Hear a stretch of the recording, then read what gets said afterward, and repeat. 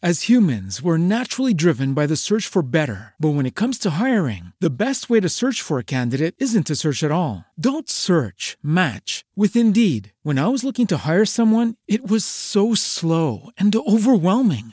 I wish I had used Indeed. If you need to hire, you need Indeed. Indeed is your matching and hiring platform with over 350 million global monthly visitors, according to Indeed data, and a matching engine that helps you find quality candidates fast. Ditch the busy work. Use Indeed for scheduling, screening, and messaging so you can connect with candidates faster. And Indeed doesn't just help you hire faster. 93% of employers agree Indeed delivers the highest quality matches compared to other job sites, according to a recent Indeed survey. And listeners of this show will get a $75 sponsored job credit to get your jobs more visibility at Indeed.com/podcast. That's Indeed.com/podcast. Terms and conditions apply. My nails are painted. I've been big into painting my nails recently. Oh. I remember I used to get acrylics, not a ton. Those are like when they put longer nails on your nails. But then it made everything so difficult, especially like as a contacts wearer for many, many years. Obviously now I don't wear contacts because I got LASIK. But that was always more difficult. And just everything is more difficult. And also I feel like... Guitar, yeah. I could playing guitar with nails was always a pain for you. Oh, you just can't. You can't with acrylics. It like does not work. But also like germ wise, like I feel like it's so much easier for germs and like grody stuff to get caught underneath. And like I'm a big I don't love germs person, and so I kind of stopped getting acrylics. And every now and then I will. But yeah, I recently just started painting my nails fun colors, and I have really short nails, and they're like always chipped. But you know what? It's kind of fun, and I feel cutesy and girly, and I like feeling that. You look cutesy. Maggie's wearing overalls today with a little fluffy shirt underneath it, and yeah. you look really refreshed and happy. Thanks. You feel I put that on way? makeup. Oh, I think it's more so the makeup, but I am excited to start this podcast. Oh, me too. So let's just get it going. Roll the intro music, please. Mags and Dads, wholesome chaos. Mags and Dads, wholesome chaos. Hey, everybody. Welcome back to Mags and Dad's Wholesome Chaos. It is Mags and Dad today, as Mom is in Austin at the Austin Film Festival. Really super excited for her. She's got one of her films, which is being screened and is up for awards. And so she's meeting people, seeing old friends, and networking for some really exciting upcoming projects. So she's there with Rachel's mom, right? Yes, she's That's there with. so funny. Well, actually, Rachel's mom, Renee, was going to go, but I don't think she ended up going because now she's in LA. She's networking, but she's working on some. Oh yeah, she is in potential LA. Big deals. She's working on some stuff for projects that might include Mom. It's like, too early to talk about any of that, but some really exciting things. Yeah. Yeah. Basically, my childhood best friend, not even childhood, like middle school through high school through college. Well, I guess we didn't really go to college together. One of my really, really good friends. Our moms are now friends and like work together, and it's so funny and like.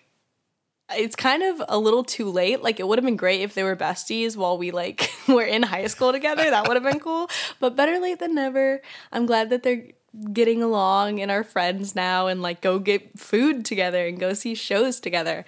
I always say, like, I think... And make movies together. Like, it's, like, together. They're creatively connected. And Renee's such a big fan of Mom's writing and her work. And so she's greasing the wheels for some big things to come. So that's exciting. Yeah. Speaking of that, before we get too far into the podcast, just wanted to make a quick announcement here that this episode is going to be the last for a little bit because we are just going to take a bit of a pause again with the podcast because of Shay's film writing opportunities. She's got some scripts to crank out. My speaking schedule, my book launch, Maggie's projects. Eddie's got some changes in the works and opportunities. It's kind of like in our lives right now, this perfect storm of activity and busyness in a good way. and some exciting opportunities. And it's just like, we need to create a little space to make sure we do those things really, really well. And I didn't want to shortchange the podcast and do that poorly. And so we kind of had a family meeting and decided, you know what, we're just going to take a pause here, and we'll still stay connected to the community through the Wholesome Chaos website. So you can ask questions there, and please subscribe and stay subscribed. That way you'll know when we resume again. And in the meantime, we will be answering a lot of your questions, kind of cleaning out all of that on this podcast right here. But anyway, before we get into the questions, Mags, what's been going on with you? I'm good. I'm kicking. I'm working. I'm very sore. I spent 4.5 hours on a jet ski the other day, which What? was a lot of hours to be on a jet ski. And my first time on a jet ski, actually. I had never jet skied before, but it was so fun. There was such a learning curve with it. But yeah, 4.5 hours is a really long time to be on a jet ski. Were you in a lake or were you in the ocean? Ocean. Where were you? Deep in the Wow. Pacific Ocean. Yeah. So big waves. That's pretty intense. Big waves. I saw dolphins. I saw sea lions. I saw birds. It was crazy. That's incredible. It goes to show like how much of the ocean we just like don't even know. And oh my gosh, the way the dolphins would like mess with you and like hang out with you and like try and show off for you was crazy. Really? So you're like Yeah. jet skiing with dolphins like right next to you? Yeah, and Jenna and I, we rode together for a good bit of it. And that was fun because we kept saying we almost rode separate, and we were like, we'd get so lonely. Like we couldn't really, if you're on separate jet skis, you can't really talk. And so we were able to like talk and have commentary about what was going on and laugh. We laughed so much just because of everything that was happening. And you'd just like hit a wave that you weren't expecting, and your whole body just like jolts. But you just have to keep hanging on because you got like 3 hours more to go. It's crazy. Yeah. I remember my first time on a jet ski, the learning curve that you're describing, maybe you had a similar experience to me. It's like, it's so much power that you get in just the push of your thumb, and it throws you. And in the beginning, I felt like, oh my gosh, how stable is this going to be? And am I going to be, in danger of like tipping it over? And then you realize these are like pretty stable things, and you learn how to lean into the turns. And I got pretty excited about it after a while. Like I could take some pretty good speed. Were you like similar experience in your learning curve? Yes and no. It was like, the tricky thing was, depending on which jet ski you were on, dictated how fast it went. And so the one Jenna and I were originally on would go like 70 miles an hour. Like we were going gosh. so fast sometimes. And so it was harder to not fully, it's just kind of my hand would like cramp up and like floor it and then like not floor it. But you also need to be going pretty fast for it to be a smoother ride. And so that was more tricky on that one. And then I was on a slower one later, and that was actually easy because I would just floor it the entire time, and I'd be going like 55 miles an hour because that's like max speed, and that was great. That's still super fast. That's crazy. Yeah. Well, we had 60 miles to travel each way. We couldn't be going slow. Oh my gosh, you took a journey. Yeah. That's incredible. Wow.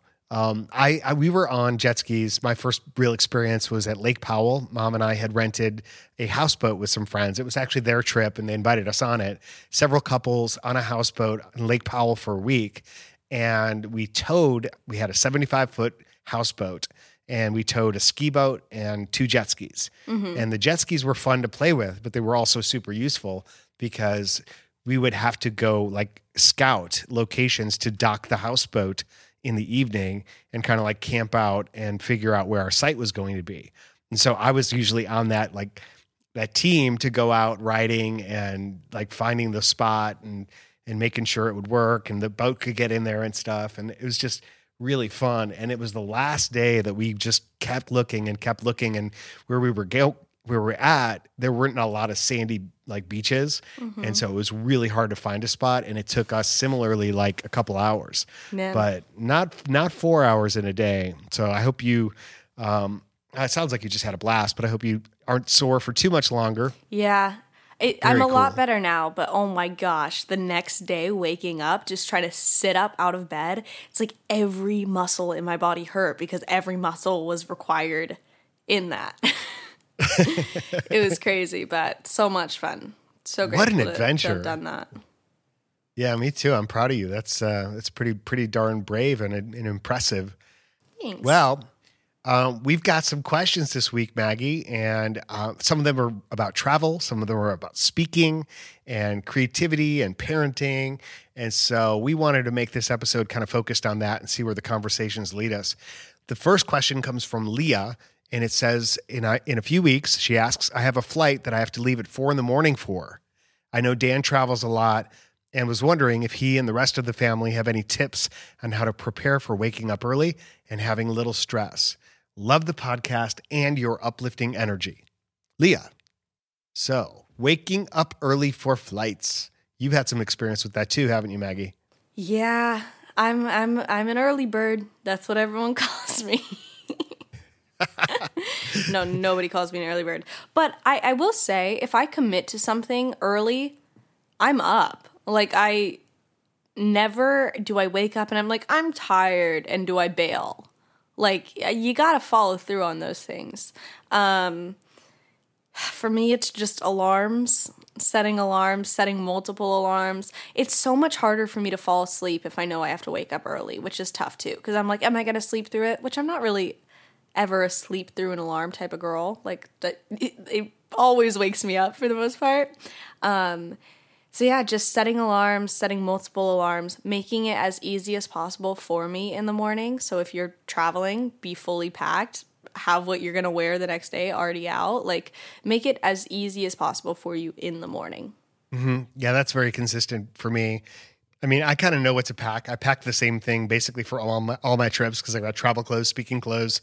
I keep it really simple, unless I've got some other things going on. There's a trip coming up where I have I'm meeting up with a friend to do mountain unicycling in Florida. Mm-hmm. There's like a mountain trail. It's not as hilly as Georgia, but it's still pretty hilly, Mount Dora. And I'm bringing my unicycle on a trip. So that's a little different, but usually it's pretty simple. And I kind of think about it like this, Leah. It's like your whole job is to get to the airport, like just to get there. At that point, you really don't have any responsibility. You're not flying the plane. You're not running security. You just kind of have to go through the process. So it's not necessarily about like the condition that you're in, but just the fact that you get there and that you have everything that you need. So working back from that, I always calculate the time I have to leave the house in order to get there with plenty of time, leaving some room for error. And then I get up and I'm basically showered ahead of time. So all I have to do is get up, grab my thing and go, usually with a cup of coffee. And then for me, it's like I can sleep. I've gotten accustomed to being able to sleep before flights, even if I have to get up at like 3 a.m. Sounds like for you though, 3 a.m. wouldn't necessarily cut it. You're going to probably have to leave earlier to catch a 4 a.m. flight. That's kind of ridiculous. Eddie, Maggie's brother, our son, has a different strategy, especially for something as early as 4. He's kind of the same mind that he's worried he's going to miss his flight or not wake up for an alarm. And he stays up through the night more often because he's kind of a late owl anyway. And so he'll just kind of like stay up and sleep on the plane. He's good at that. I'm not as good at sleeping on airplanes. But don't worry about it. Don't have stress about it. You don't have to fly the plane. You just have to get there. You know, that's interesting because I can tend to sleep on planes, I feel like. Not good sleep at all, but I can like doze off on a plane. But I can't sleep. Like, I've never been good at sleepovers. I don't like sleeping when there's someone next to me. Like, that's not really my vibe. I like to be alone. But yeah, on a plane, I'm chilling. Even there's though definitely people next to you. There's so many people and you don't know any of them. I don't know. I have a big like not emotional release, but like I'm pretty carefree on an airplane because at that point, like, there's nothing I could do. This is so sad. If something goes bad, there's nothing I can do to increase my survival rate. You know what I mean? Yeah, no, I get it. It's an act of complete surrender because it's totally Yeah. out of your hands. And so I kind of Yeah. just chill out a little bit when I'm up there. I'm like, all right, not in my hands anymore. Exactly. Not in your hands anymore. Yeah. But that's good. Yeah, I'm always worried on planes if I sleep that I'm going to wake up like really suddenly and do something weird, like, jump out of my seat or throw my arms up in the air or maybe even just not wake up and start snoring or start drooling or, sleepwalk or I don't know. Yeah. But I typically will, when I do sleep on planes, it's just for like a few minutes and I wake up and I feel like I just rebooted my battery. And that's about it. I can't really sleep on long flights unless it's like a red eye through the night. Maybe I'll get a couple hours. Yeah. Okay. International flights. International flights for sure. Okay. Next question, also about travel. This is from Nick. I'm going to Atlanta for a convention in early March to see a friend. I was just wondering what to expect when traveling to the Atlanta airport. I've gone through Detroit, Baltimore, and Nashville airports, but never Atlanta. I've gotten used to airports in the past couple years, but new places can make me a little nervous, especially big places. Love the podcast and videos. Keep up the amazing work. Thanks, Nick. Atlanta Airport. You've been to a few airports. Well, lucky. Yeah. Yeah. Lucky for you, Nick. Atlanta Hartsfield Jackson International Airport is a small, quaint little airport. No, Hartsfield is ginormous, but it's so, in my head, it's so simple. You can't really get lost. There's signs everywhere telling you where to go. It is very, very large.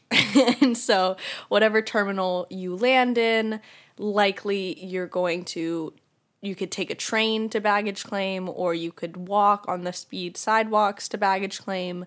Or you could ask someone. You could ask someone for help. But it's a machine. It's a machine of an airport. Yeah, the tricky part about Atlanta is if you're connecting through the airport to a different flight in a different gate, because then you have to be concerned about time and getting to that flight, which can be consuming if you're in 3 or 4 different terminals over and you've got to catch the train. It could take you 20, 30 minutes just to get from one gate to another. But that's not your issue because you're stopping in Atlanta. And so like Maggie said, just follow signs to baggage claim, ask people. Fortunately, you speak English, which is great. Mom and I always talk about people who arrive in Atlanta or in any major airport and don't know the language. Like it must be really hard for them to figure things out. But fortunately, there are people to help you out along the way. And then when you get to off the train or when you get to baggage claim, you go up a big escalator. And depending on if you're on Delta, you'll go left, South Terminal. Everything else is to the right. Delta basically owns half of the Atlanta airport, at least, probably more than that, actually. Yeah. It's you got it. Yeah. Follow the signs to blue if you're on Delta. And welcome to Atlanta. Hope you have a great trip. I think that you definitely will. Okay. Next question comes from Izzy. Remember Izzy? Talked about her and her preparation for finals.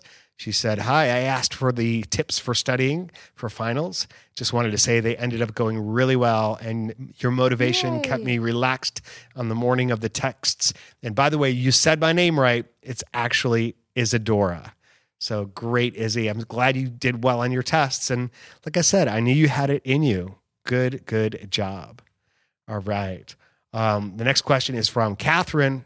I'm taking a public speaking class, and I want to know how to be confident when you're giving a speech. Have you given many speeches, Maggie? I have, yeah. I definitely had to in school.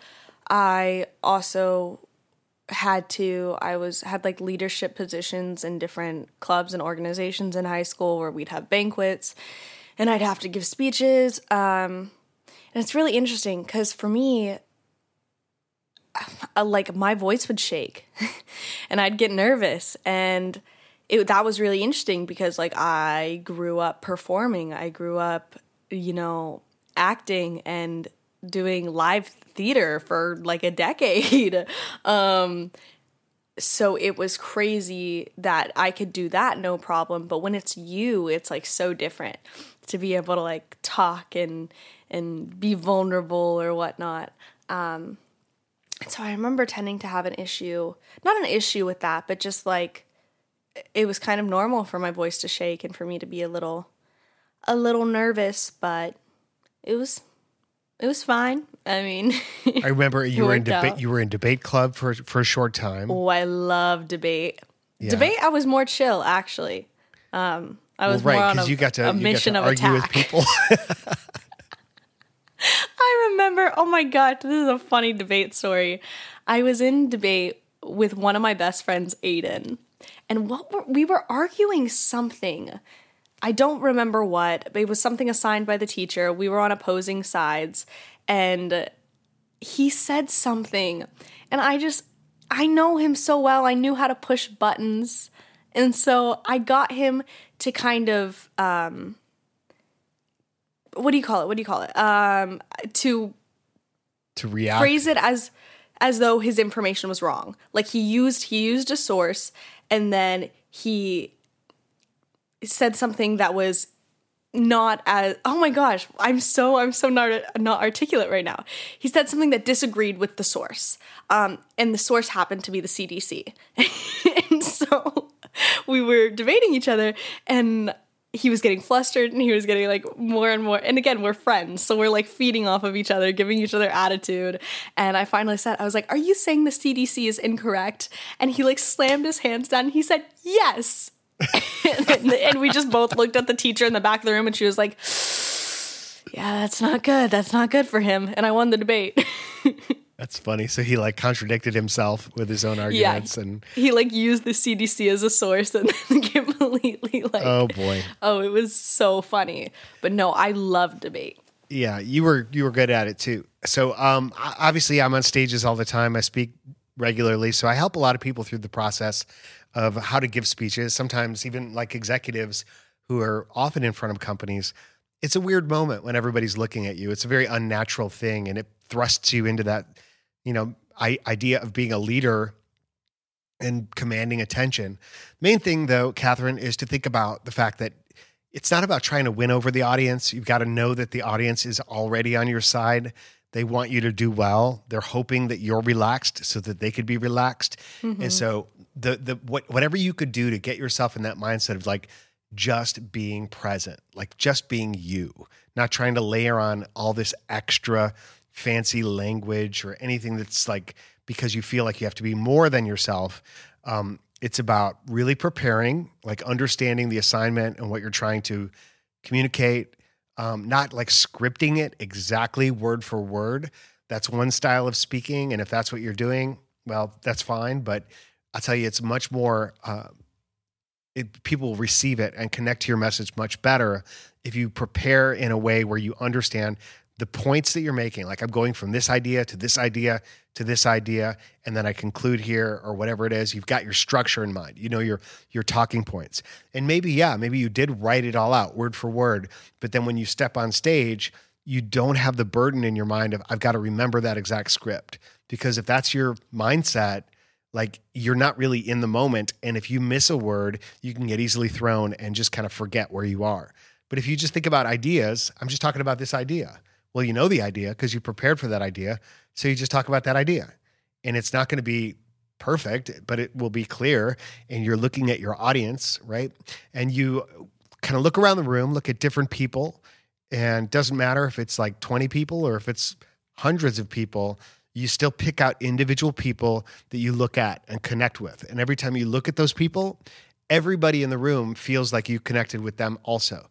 Because there's this psychology of like the audience begins to think as one in a little in an interesting way. And so be present, have fun with it. And then afterward, think about it. I always talk about the 3 shows, the one you do, the one you prepare, the one you do, and the one you should have done that you're going to think about later. Just get used to that idea that it'll all be there. So just prepare like you can, let it go, leverage your preparation, be in the moment. And then afterward, think about it and you'll think of, I should have said this, or I wish I'd have done that differently. But the energy, the nervousness, so much of that is just not knowing. I don't know how this is going to go. And instead of thinking about that as like overwhelming you, just understand you can't know how it's going to go until it goes. It's unknowable. And so you just got to show up for the moment move through the moment, and then you will experience like how it goes. And that energy, Yeah. like reframe it as excitement. I'm excited about this. It means something to me, and just breathe through it, and then just get into it. And my bet is once you're on stage and once you just start talking, you'll relax a lot more and hopefully have some fun with it. So good luck. Something you said about the audience like wanting you to succeed, like wanting to like you, that reminded me. When I was 12, I was in a production of 13 the Musical. And it was one of my first big leads, and I was so nervous. And I remember clearly having the thought, like 15 minutes into the show or whatever, I had a big number. That was just me singing a little song, singing my little heart out at 12 years old. And I remember right before that song, I had like a few jokes. And I remember one night I was so nervous and I said the jokes and the audience laughed a ton. And like the first thought I had in my head was like, okay, they like you so far. Like, like they're not, it clicked in my head. I was like, they're not rooting for me to fail. They like me. They're laughing. Let's keep them liking me, or just hope that the next 4 minutes of me singing doesn't make them not like me. And it wouldn't. Like, it's just you get in your head.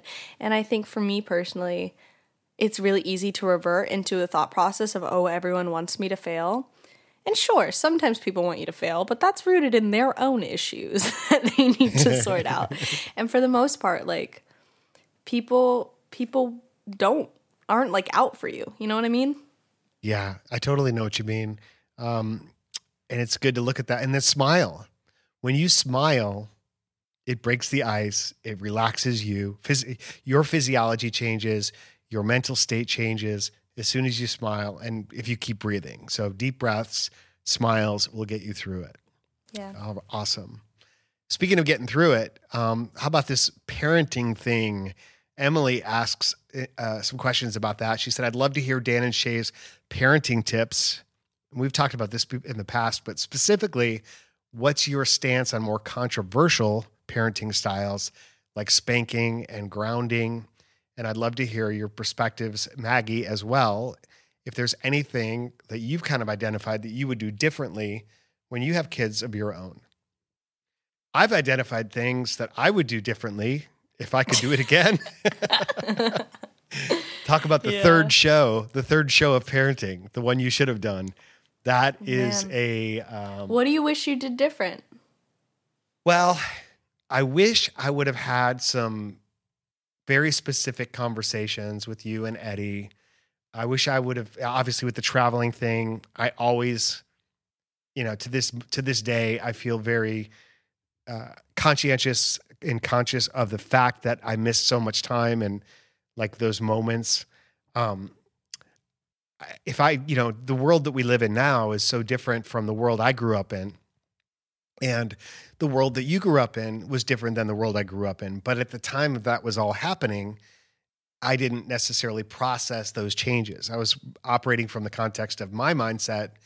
And so thinking forward a little bit about the world you were going to have to live in, like, for example, the whole notion of technology, like the idea that the biggest challenge for all of us is how do we reconcile our relationship with our devices? I mean, honestly, it's like the biggest time suck, attention grabbing, anxiety causing instrument that we use in our life. It'll allow you to escape thoughts, to obsess about things, to accelerate growth in good ways, but to go down some pretty terrible spirals in terms of like your thinking and your distraction factors and stuff. And so we didn't know all that. You were the first generation to like grow up with technology being a part of your life all the time. Mm-hmm. And so that was new to us. And I think I would have set some stricter boundaries about that, like having some very important technology-free events and evenings or whatever with the family. That would have been good. I mean, I think we did okay. I don't think you guys are like totally messed up on that, but I am in some ways, and I know that I could have prepared you for it. But the big thing is, you're loved, you're from a solid family. The world is just so like unstable and open and changing and chaotic. And so like the structure of family is so important to create that sense of stability, that sense of like, this is what we believe. This is what our family stands for. And I guess all that came across, but I might've been more prescriptive about that in my own, if I had a chance to do it again. In regards to technology, like I've always said, like, I'm so glad that my childhood like was technology free, that like I spent my days on roller skates around the neighborhood. I got my first phone. I still did get it kind of young. I got it in 5th grade. However, it was a slide phone that I bought and I paid for every month for a long time. And it could only text the few other people in my grade who had phones and you and mom, but it was mine, and it was really cool, and I loved that. Honestly, I've seen so many people get not burner phones, but like get slide phones or flip phones just to have kind of technology free days where they'll just put their phone away, and then, you know, if you need to talk to me, call me. If you need it, like, send a text. I think that's so fun. Maybe that's in my future. Who knows? But I know so many people who had like smartphones at like 7. And I absolutely don't want my kids to have that. I don't know. I'm 20. My mind's going to change so many times before I actually have kids. But I think that to wait until you're a teenager to kind of have that is cool. But also, you were saying this about like technology-free things. I know a lot of kids who they weren't allowed to have their phone after 9 p.m. Mm-hmm. Even like through high school. I don't like that. I don't think I like that. I think that puts more of a pressure to kind of get all your use out of it in the day or in the times that you're allowed, and then like to take it away. I don't know. That feels weird to me. I think that I saw something where it said a lot of the times people stay up later at night even when they're so tired because it feels like that's the time of the day that they have control over their lives. You know, they can decide to stay up if they want to stay up. They can catch up on the things they couldn't catch up on. And I think that definitely happened now in high school. Now I do get too tired and I go to sleep as soon as I can. See, that's one of the things that I think we should have done is prescribe that you don't take your phones into your room at night. It's just I disagree with that. Well, but see, then there's that whole realm of like it could open up the world to you, keep you awake, and as opposed to like we're done for the evening, you got an alarm clock, you can get up. I think that's a slippery slope because a lot of things could, you know, you were good kids, but the internet is the internet and it opens up the world to everything. And, for sure. Yeah. But I also feel like at that age, we're talking high school here. Yeah, high school. I think you're more responsible for, you're not necessarily a responsible person, but I think that you are responsible for how much sleep you get. Those are decisions that you make at the end of the day. You know what I mean? Yeah. Yeah, exactly. There was there's these bags that they make. I'm looking for there's a signal blocking bag. There's a whole, like, I'm looking for the name right now. We'll find it. There's the bags that you put your phone in that block all the signals. And that's the idea. It's like, for me, it's like having one of those, we all throw our phones in when we do something else, when we play games or when we do whatever. It's like keeping the distraction out of the way of certain family moments. I'll look for that in a minute. But yeah, I think it's just a good rule in general to kind of try and not be on your phone when you're around other people. That's something that my friends and I will randomly do is we'll put all of our phones in the middle of a table when we're having dinner and just try and be present. And it is so much better. It truly is. It's called a Faraday cage or a Faraday bag, a cell phone blocker bag. Okay. So what it does is it blocks signal, it blocks radiation, to keep your phone and other digital devices safe from hacking attempts, radiation, and other electromagnetic pulses. All right. So it's basically a signal jamming free bag, but I was thinking it as more of like a way to just kind of like, or do you remember we had that Doctor Who phone box? that little miniature one. My idea for that was, and we never did it, but was like, we all put our phones in the phone box and we close it. It was a little telephone box like from the Doctor Who show. And then at certain moments, we're just not going to even look at our phones rather than having them fighting for our attention all the time. So, but with regard to your other questions about spanking and grounding, we never spanked our kids. It just didn't feel, that wasn't part of my philosophy, wasn't congruent with our personality. I didn't feel like it was the right thing for us and for our family. Yeah.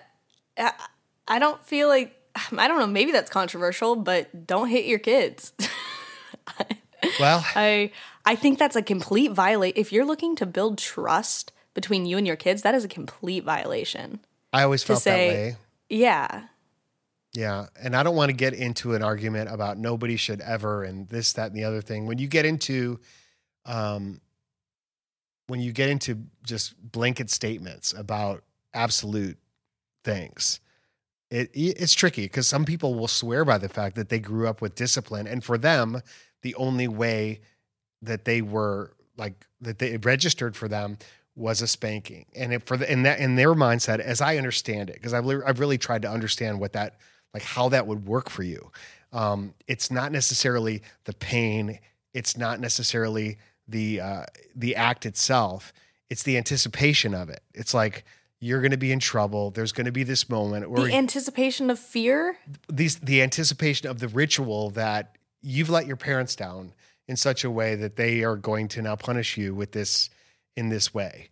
Like I said, not for me, not for our family. We didn't do it. No, absolutely not. And then grounding, we did do some grounding, not often because frankly, you guys didn't get in a whole lot of trouble, but it's important that you kind of remember that there's some things that you're going to miss. If you break the rules, there's got to be consequences. And so the question is, what is it the kids really love?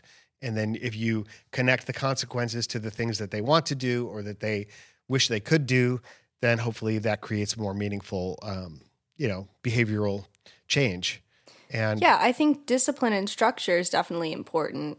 But I think that putting that mindset that, oh, you've done something wrong, therefore the answer is physical violence, is a damaging thing to put in a kid's head for when they're an adult as well. That like, oh, that's an option. Like, no, violence is never the option. Like, I don't know. Actually, I do know. Yeah, I stand by that. I stand by that too. So that's why we never did it. So there you go. Slay, good job. With regard to in terms of how do you avoid these moments? I think the biggest thing again is building love, building respect, building authority. Parental authority is really, really important. And I feel like that's kind of one of the intentions behind maybe spanking is just to assert your authority. But it's more about we make the rules. We are your parents. We love you. We want to hear your perspective, but it's our job to raise you and to keep you safe and alive for the first 18 years of your life and to set the rules by which we're going to live.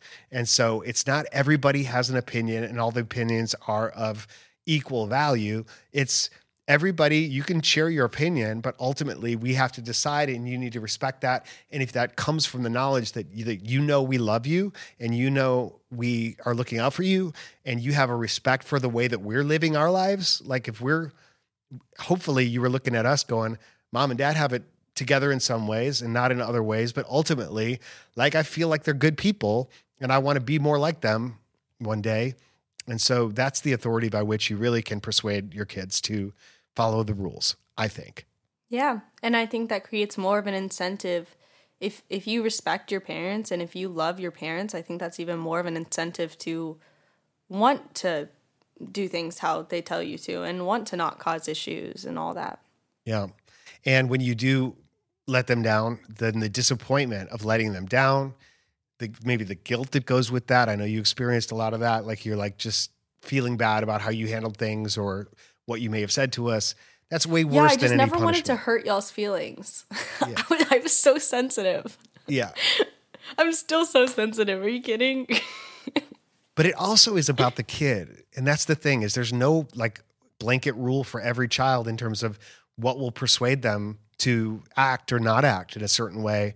We all have different personalities. And if you start to study like behavioral psychology and personalities, then you realize, there's a vast difference between how some people will process a situation and others will process the situation. And what worked for you may not work for your kids. And what works for one of your kids may not work for the other kid.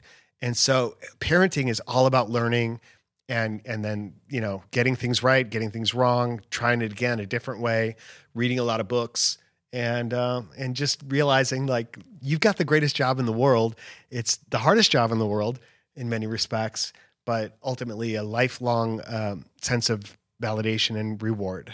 But hope that helps you, Emily, in your parenting adventures today or in the future. Not sure, but thank you for the question. All right. We got one more question, Maggie, and this is with regard to my weekly motivational posts on LinkedIn. Mary said that she follows me there. So on LinkedIn and from my website, danthurman.com, we've talked about it several times on the podcast. I produce, along with Eddie, a weekly motivational coaching video that's about 2.5 minutes long. And we keep it tight because we want people to watch it, not delete it, and to share it with other people that they think they might enjoy it. So she said, I really love those. And as a creative myself, it made me curious about what's your process for creating the videos and writing the script for them. Do you write the material all on your own or collaborate with others? And she particularly thought a specific one she commented on had some great, clever elements. They're all written by me. They're often inspired by people in my life or by situations, or sometimes I'll hear words like a phrase in some way and I'll twist it. And my method of writing and creating is always to like look for more than one way to interpret a saying. And so like, for example, you were talking about the 1, 2, 3 post, which was about, you get 123. Absolutely. That was one that was really intentional about how do you use this year to your advantage. But often, like I've had many titles that are just different plays on words or counterintuitive thoughts. The tricky thing is, people talk about these ideas, life principles, motivational principles, leadership principles, so much. And ultimately it comes down to like, there's universal truths in the world. And so it's not about necessarily saying something brand new. And sometimes it is. Sometimes I've had a new insight, but more often it's about putting it through a different perspective and just making it more useful or more sticky, or maybe some action items. So I always write the script. I write it tight. Like I try to get a lot of ideas in a really short window because it's that 2.5 minutes, and it's written in chunks and then shot in locations. So on live locations, first light of the day, no matter where I am, I look at my script, I memorize the first paragraph, and I shoot that. And then the next paragraph, then the next paragraph. And each one's a different shot. So watching this as a listener, you kind of get a view of all these different elements of the location that I'm in. And then I'm memorizing in the moment so I can look right into the lens of the camera and deliver it in a very personal way. I upload all the footage. Eddie takes the footage, he creates the video, he adds the music, and every week he's doing this, and man, it's just gotten so good. And so I kind of know what he's looking for. We talk about it midweek in terms of what could be better, what could be different, mic issues, light issues, whatever. And just over the years, we've literally done this for several years, every week, and hundreds of videos. We've gotten pretty good at it. So if you haven't yet checked it out, you can go to danthurman.com and look at some of those videos, and you can search them by topic. You can suggest, you can ask for certain topics if you want to see some of that there. So yeah, so while the podcast is not necessarily happening every week for the next little bit, you can request topics there as well, and we can respond to them with weekly coaching videos. So please join us in that effort. Awesome. Well, it's been a good podcast, so hopefully if you guys miss us in the future, you can just listen to this one back over and over and over again, or re-listen to the old things, or follow us on our other socials. We're still making content. We're still out there, just not in this capacity all the time.